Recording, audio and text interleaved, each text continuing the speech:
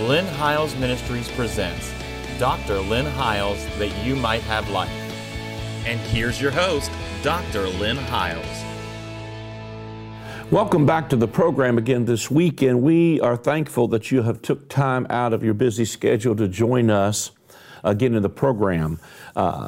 In the last several weeks, we have been sharing from Matthew 6 and Matthew chapter 7. We're going to go into this week. We actually have been sharing from the book of Matthew. I didn't start out for this to be a series, but the more I kind of keep looking into the book of Matthew, the more I kind of want to just follow the whole theme of what's being said. If you have not followed what we've been teaching, you can go back at any time to our YouTube page, and you can watch on YouTube everything that we have aired to date. We normally shoot these in 4 to 6 program segments, and so they're there for your leisure to watch at any time you would like to. Also, you can go to our iTunes feed. We have a podcast there, and you can listen to the audio portion of it on your way to work or whatever. You can redeem the time, because that's a good place to just download the podcast, listen to the program, and I think you'll be blessed to follow along with the theme of what we've been sharing. If you don't know how to do that, you can simply just go to our website, because there is a link directly from my website at lynnhiles.com, and of course that information will be on the screen as far as the location of the website, and you can go there, and there's a direct link that'll take you directly to our channel. You can subscribe actually to our YouTube channel if you cannot watch these programs at a certain time of the day and you don't have a way to record them. If you have any kind of a smart device, a iPad, iPhone, even other kinds of smart devices, or even a smart television, you can download the YouTube app and simply watch us on your screen at home. If you have a TV that you can do that too, or you can get a simple device called a Roku and download the channels. So there's so many ways that you can get this, and then you could tell your friends that even are in other countries that they could watch the YouTube feed. And if they say, well, we don't speak your language, our closed captioning on those sites, I believe, translates in every language around the globe when you put it in and you watch it through the filter of the closed captioning feature. Again, we just want to say thank you to you, our faithful partners, for helping us take the gospel around the globe. I very seldom say very much about it, but we do need your help in order to do that. It is vitally important that, my dad used to say this. He said, "What's a soul worth?" And he would always say that whenever we were dealing with, at that time, whether to charge for a youth camp or not, because we've never charged for our youth camps. And my dad would simply say, "How much is a soul worth? What if somebody can't afford it?" But we're thankful that there are people who can give and that do give, and we need your partnership. If you watch us continually and you appreciate what we're doing and you believe in what we're doing, we ask you to get behind that and become a partner with us today. I very seldom say anything about it, but we also have a Message of the Month Club that you could join, and it is $7 a month or $70 a year. And once again, you can go to that website and sign up for it. And for $7 a month or $70 a year, you will receive a message every month of something we've done somewhere in the world that will be a great blessing to you, but it'll also be a great blessing to us to be able to help take the gospel around the world. So why not do that today? Why not become a partner with us today? Let me get into the Word today. We very seldom spend much time talking about that kind of stuff, but sometimes I need to do that. But we're going to go back to the 7th chapter of Matthew, and we're going to begin to look at a few things today from this text. This whole series is really from Matthew 5 on through several places through the Scripture. It's really part of the Sermon on the Mount. It is really Jesus introducing, if you will, the kingdom, the gospel of the kingdom. He is transitioning them from the law. If you go back and listen to some of the other segments we've done, Matthew 5 especially, he's dealing with moving from an old covenant paradigm to a new covenant paradigm. Matter of fact, Matthew, Mark, Luke, and John is what those four Gospels are about, is moving from a old covenant paradigm to a new covenant, kingdom-based form of government. When I first started preaching grace, all right, there's so many, it goes by so many different titles. Some call it the gospel of grace, some call it, they call it the finished work, some call it new covenant. It's terms that are dealing with a lot of the same things, but really the gospel of the kingdom, in my opinion, is like the umbrella that covers all of it. The gospel of the kingdom includes the gospel of salvation. It includes faith. It includes the message of grace. It includes all of it. It's all inclusive. I think one of our problems is that we specialize on certain areas and to the exclusion of others. And I know what happens is that the Lord is putting an emphasis on something. And so we kind of get on that rabbit trail, we chase that, and that's good because that's what God is emphasizing in our spirit. But when Jesus began to teach the gospel of the kingdom, we were sitting this morning at breakfast, for instance, before the camera crew and us came in here to do this filming. And one of the things we were talking about is how that, many times when we hear things like the gospel, we hear, like the gospel of the kingdom, or when Jesus would say the kingdom of heaven is at hand, or the kingdom of God is at hand, or John the Baptist would say that. I think what's really sometimes missing in the American church, at least, is that when we think about the kingdom or the kingdom of heaven, we think about a planet somewhere off in the distant future, rather than the coming form of government that Jesus was introducing. He was introducing, in other words, he was declaring to them, especially John the Baptist and Jesus. John the Baptist starts in Matthew 3. He says, repent, which means change the way you think, because the kingdom of heaven is at hand. It's within your grasp. He said that 2,000 years ago. So the kingdom was within their reach, and then Jesus comes on the scene and begins to teach that the kingdom of God is within you, that it's not a distant place, but it's something that lives inside of you. And so it is actually the government that replaced the government of the law. The government of law was rules on rocks. The government of the kingdom flows out of relationship. I've shared this prior segments, but it's well worth repeating. But I believe it is in 2 Corinthians, I believe it is chapter 3 or 1 Corinthians chapter 3. I forget exactly which one. It says it like this in the King James, for if the government, well, this is how it says it in the Message Bible, for if the government of death, chiseled on stone, had a glorious inauguration, then it goes on to say, if this government of condemnation was glorious, how about this government of affirmation? So the old covenant was a government that told you what was wrong with you. It condemned you. But the government of the kingdom is a government of affirmation. It tells you what's right with you and how God made you to be right. And it is the government that replaced the government of the law. I believe so many people have jumped on the bandwagon of preaching, and it's wonderful, have jumped on the bandwagon of preaching freedom from the law, that we're not under the law of Moses. That was an old covenant. The new covenant is not an addendum to the old one. It's a brand new covenant. But when they did, they preached freedom from the law and repentance from, changing your mind from an old covenant paradigm, but they didn't teach what you turn toward. But when we turn, you see, the word repent is a Greek word metanoia, which means to change the way you think. And so we've preached and emphasized a lot about what you turn from, but maybe not what we've turned toward. So we've turned from law, but we've also, our hearts have turned toward the Lord. Corinthians says that again, when our heart shall turn toward the Lord, then the veil is taken away. When we turn toward Him, we turn from a government of condemnation, but we turn toward a government of affirmation. We turn from a government that's based on rules on rocks, but we turn toward the Holy Spirit being the internal governor that governs in our lives.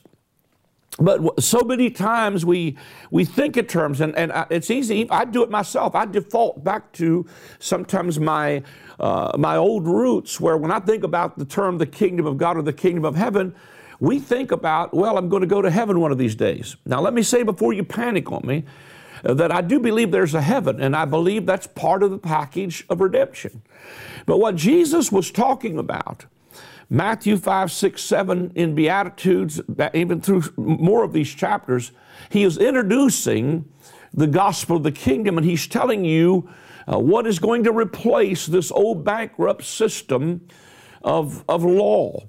It's called the kingdom of God. And even when we think, see, the kingdom was invading the earth. The kingdom was coming. And I think we've probably covered that pretty well in some of our prior segments. But again, he prays in just the chapter before this where we were dealing with this, thy kingdom come. Your will be done in the earth as it is in heaven. And the whole question there was, if a son will ask for bread, will you give him a stone? If a son will ask. Jesus was a son. And I believe if you'd ask anybody, do you believe if Jesus prayed, God would answer his prayer? Probably everybody listening to my voice there would say, yes, I believe God would answer his prayer. Well, I believe God answered Jesus' prayer. I believe the kingdom did come. I believe that it's a present reality and it's an ongoing reality. It's an ever-increasing kingdom. But when he prayed the kingdom, what he was talking about was the kingdom of God was once again invading the earth. Well, I'm not getting to my main text here today, but I think this is very powerfully important. I think all through the Scripture, one of the things that we must see is that God was always interested in coming to dwell with us and coming to inhabit us and to have a personal relationship with us. When you think about, for instance, the Garden of Eden, and you think about the Garden of God, in the very beginning, the garden was like God's sanctuary.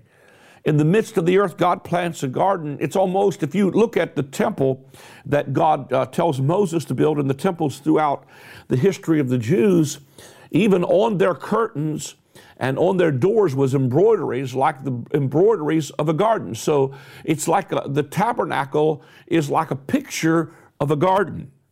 One of the things that I saw, with the book of Genesis especially, is that this garden was planted in the middle of the earth, and God put a man in his image and in his likeness right in the middle of that garden, and says to the man, have dominion, be fruitful, multiply, and replenish the earth. And so that man, as God's vice regent, was to take what was in that garden and begin to export it to the rest of the earth so that he could fill the earth with heaven's influence. In Genesis chapter 1, it said not chapter 1, but in chapter 2, I believe it is chapter 2, Genesis said, thus the heavens and the earth were finished, and all the host of them. I always like to say it like this, right in the middle of a finished work, God plants a garden, and he says to the man, just be a steward, guard and keep the garden. And, I wasn't going to head this way, but I really feel the Holy Spirit to do it a little bit this morning, that we are to be, stewards of the things of God. I know I was going to turn to Matthew 7, but I'm going to just follow the flow of the Spirit here this morning. I want you to go to 1 Peter chapter 4. I was coming down an elevator in New Jersey, and the Lord really dropped this scripture in my heart. And I thought, and it just blessed me because the Lord said to me, you can't earn grace, but you can steward it. And the Lord sovereignly spoke that to me.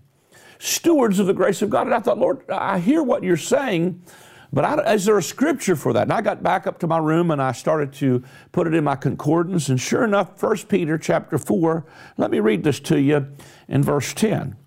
It says, as each one has received a gift, minister it to one another. This is the New King James Version. Minister it to one another as good stewards, watch this, of the manifold grace of God. If anyone speaks, let him speak as the oracles of God. If anyone ministers, let him do it as with the ability which God has supplied, that in all things God may be glorified through Jesus Christ, to whom belong the glory and dominion forever and ever. So here all of a sudden I begin to see something. He said that as each one has received a gift, minister to one another as stewards of the manifold grace of God. So the favor of God is the unmerited, unearned, undeserved favor of God. You didn't earn the favor of God, but you can steward favor. And I got to thinking about this, because I got to thinking, you know what? If grace it's a blanket statement favor, which it is. God favors those who, the believers, those who are in Christ. The manifold grace of God is on us. The grace of God teaches us to deny ungodliness. Grace is a teacher, but I'm after something particular here. See, a lot of people have reduced the message of grace to simply prosperity, and that's part of it. Prosperity is part of it, but this is manifold grace. When I think about manifold, I'm thinking about manyfold grace. So God's favor is on His people, it's on His sons, no question about that. But I go to churches and I say, well, Lord, if favor is on everybody, how come you got this guy's rich and this guy's not? And you got this guy that seems to be doing well and this guy who seems to be doing, and the Lord simply said to me, the favor is equal. I equally favor them just like you would equally favor your children, perhaps when you give them an allowance or whatever. But He said their stewardship of the manifold grace of God determines a lot of times their condition. In other words, there are people who steward finances better than other people steward finances. I think we've tried to just make blanket statements, even about finances and even with people who give. That's part of stewardship. But there are people who give who are not good stewards of the manifold blessing of God or the grace of God. I've seen people who make the same amounts of money who make bad choices and, they're broke a little later on in life or just very shortly. And I've seen people take less money and build wealth with it. So sometimes I believe it's part of a whole stewardship of the grace. And you say, well, give me an example, Dr. House. And so I would say to you, Genesis, in the book of Genesis, and the Lord God blessed them. That's favor. That's the blessing of God pronounced on Adam. But then He says to Adam, be fruitful, multiply, and replenish the earth. I think about Abraham, whom God blessed him, and He said, in thee shall all the nations of the earth be blessed. So I would say this to you, you are blessed to be a blessing. And I still believe, I think one of the things that's drastically dropped off in some areas of grace churches is the area of giving. And while if you follow our ministry, we don't talk a lot about finances, but I feel like the Holy Spirit's having me say some things today about it. But it has fallen off to the place where I've seen several churches close because of teachings that I believe are somewhat erroneous concerning giving. Now, you can be manipulated and you can see people that got all kinds of cons. I'm not talking about that. I'm talking about, though, that if you are blessed to be a blessing. And I'm talking about stewardship of the mystery, because cut through all the doctrinal fat of should we under the new covenant tithe, should we not under the new covenant tithe. I first of all would say to you, I don't believe you're cursed if you don't. But I believe that Abraham gave tithe to Melchizedek. Melchizedek served him bread and wine. His response was to give tithe. Now, I'm not going to get into the details of tithing. I simply would say this to you. I am a covenant giver myself. I don't believe I'm under a curse. I'm not being coerced or pressured to do that. But I also believe that outside of even the doctrinal argument of tithing, not tithing, outside of that, here, bottom line, let me cut through the fact and say this. What you don't support goes away. I don't care if it's your baseball team. I don't care if it's your local church. I don't care if it's your local PTA. If you don't support it, it goes away. It's that way with Christian television. It's that way with our program. It's that way with your local church, your pastor, or any of the programs that you might have. If it's not supported, it goes away. And what I really believe God wants to do is send a real awakening to the hearts of believers under grace, where they become what I call cheerful givers. There's 3 dimensions of giving that Paul talks about in that particular chapter. He says we do not give grudgingly. That's where you're writing your check for $22.30 because you've been taught not to beat God out of a penny, but you're not going to give it. But you're giving it, with squeezing it and pinching it. And then the second dimension is not of necessity. In other words, it's a giving because we need to receive something, and it works in that dimension. That's the second dimension of giving. We don't give grudgingly. That's first dimension. We don't give of necessity. That's second dimension. But the third dimension of giving is God loves a cheerful, quick-to-do-it giver. What God, I believe, wants to do is awaken in the hearts of people the joy of giving. And see, even prior to the covenants of law, God made this promise. He said, as long as the earth remains, there will be seed time and harvest time. So, even the Apostle Paul, in the new covenant says, be not deceived, God is not mocked. Whatever man sows, he will also reap. If you sow sparingly, you're going to reap sparingly. God is not mad with you if you don't sow. But if He still loves you. His favor's on you just as much. But to me, that ought to be a real incentive to begin to do some things in the area of stewardship. Because if I'm under the blessing of God, then I've got a covenant partner called God who's going to make sure I'm blessed so I can continue to be a blessing. And the Lord God blessed them and said, be fruitful, multiply, replenish the earth. I think that you see the promise of God to Abraham. And, he said that you're going to be a blessing. And to you, and in you, all the nations of the earth will be blessed. And according to the book of Galatians, you and I are the seed of Abraham, and we are to be a blessing to the nations. And so, when we begin to find this stewardship of the manifold grace of God, the favor of God is on us. So what am I going to do with this favor? Well, the purpose of it is to see the kingdom established, because the kingdom that we're talking about here was not just, going to heaven one day. It was the kingdom and the government of heaven invading the earth right then when He was introducing the new covenant. It was a new form of government. See, a lot of times when we think about some of these scriptures, we get on down through here, even in Matthew, we're going to see some places where He talks about some things that we thought was about going to heaven, and it really wasn't talking about going to heaven. It was talking about the life that we now live.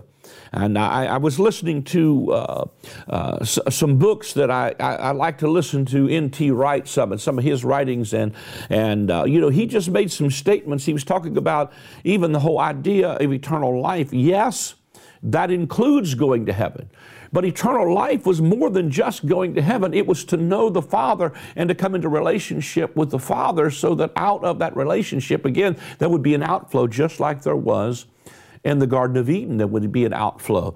And he was saying, he made some statements about eternal life. He said, actually, the word eternal there, and I've known this too, but it really rang in my spirit, because I have said this myself, but it really made a ring in my spirit that eternal life is from the Greek word that deals with age, aeon or eon. And he was talking about the life of the coming age. Not just when you get to heaven. Again, I'm not taking anything from that, but the life, there was an age that was passing here in the first century. And Jesus was introducing a kind of a life that was coming in the age to come. The age to come was this new covenant age of mercy and grace that we now stand in, and that He was offering to us eternal life. Yes, that includes going to heaven, but it also included the quality of life that exists right now in the universe in a relationship with God as we walk this, if you will, horizontal plane of earth in the kingdom of God right now. And so many times again through the scripture, God was always trying to create, this garden was like a sanctuary. His supply, His presence, wanted to be with them. He wanted to walk with them in the cool of the day. Of course, Adam lost that dominion. God restores that when He told Moses, let them build me a house so I can dwell among them. And out of that house, it was the centerpiece. It was the Bethel. It was the gate of heaven. It was where heaven and earth met together. And as you go through the scripture, you see all these different temples, but then you get into, the Gospels, and you see Jesus turn around and say, listen, you tear this temple down and I'll raise it back in 3 days. And He wasn't talking about that physical building. He was talking about the temple of His body. And then we come a little further in the new scripture, and we find out God's not interested necessarily in a building anymore. That was a picture of where the presence of God rested. But in the new covenant, you and I are the temple of God. We are the house of God. We are the Eden of God. We're where the finished work is at. We're God's garden. We're God's husbandry. This is where heaven and earth meet. It is the Bethel. We are the house of God. And it is out of this house that God still is desiring somebody to export what's in this garden, to export the favor, to export the light, to export the water. There's a river that flows out of this sanctuary temple of God in Revelation. There's a river that flowed out of Eden, and there's a river that flows out of our bellies. The divine supply and the divine source is really, what I believe is within us. As we steward these things, we become stewards of the mystery. We become stewards of the grace of God. We become stewards of the manifold wisdom of God. So we are stewarding the things of God so that we can literally fulfill the call of God to disciple nations. Listen, this is way bigger than just going to heaven. And I'm not taking that from you. But this is about doing something in the earth to see the kingdom of God come. And that's what Jesus is talking about. Matthew 5, 6, 7 through the Beatitudes, he's introducing the kingdom, and he's talking about what replaced that old covenant paradigm is a new covenant called the kingdom of God. And it's a massive paradigm shift, I believe. So we become stewards of the grace of God.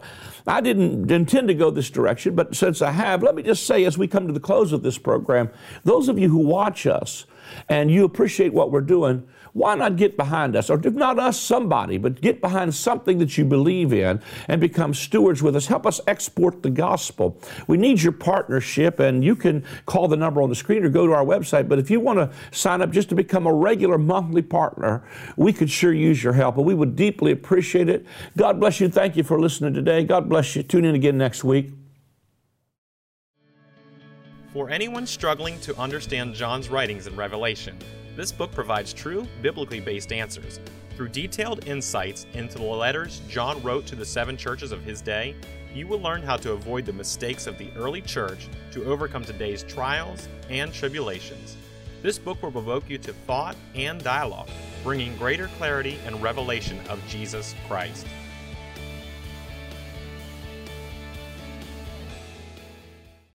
This series is about living life in the context of sonship. Jesus is recognized as a son in the River Jordan by his Father. Flowing from his identity as a son, Jesus comes up out of the wilderness in the power of the Spirit with incredible demonstrations of the miraculous. He introduces to his followers the new covenant idea that God is more than just an austere judge. He is our Father. Beloved, now are we the sons of God. Let us awaken to our true identity and set creation free. The word repentance means to change your mind. The message of John the Baptist and of Jesus was to repent, for the kingdom of God is at hand. The kingdom of God is accessed by a change in our thinking. If you are in outer darkness, there is weeping and wailing and gnashing of teeth. That reality is not always out in the distant future. It is in people's lives right now. One simple mind shift can move you out of darkness and weeping and into light and rejoicing. God wants to wipe all tears from our eyes and replace our weeping with joy.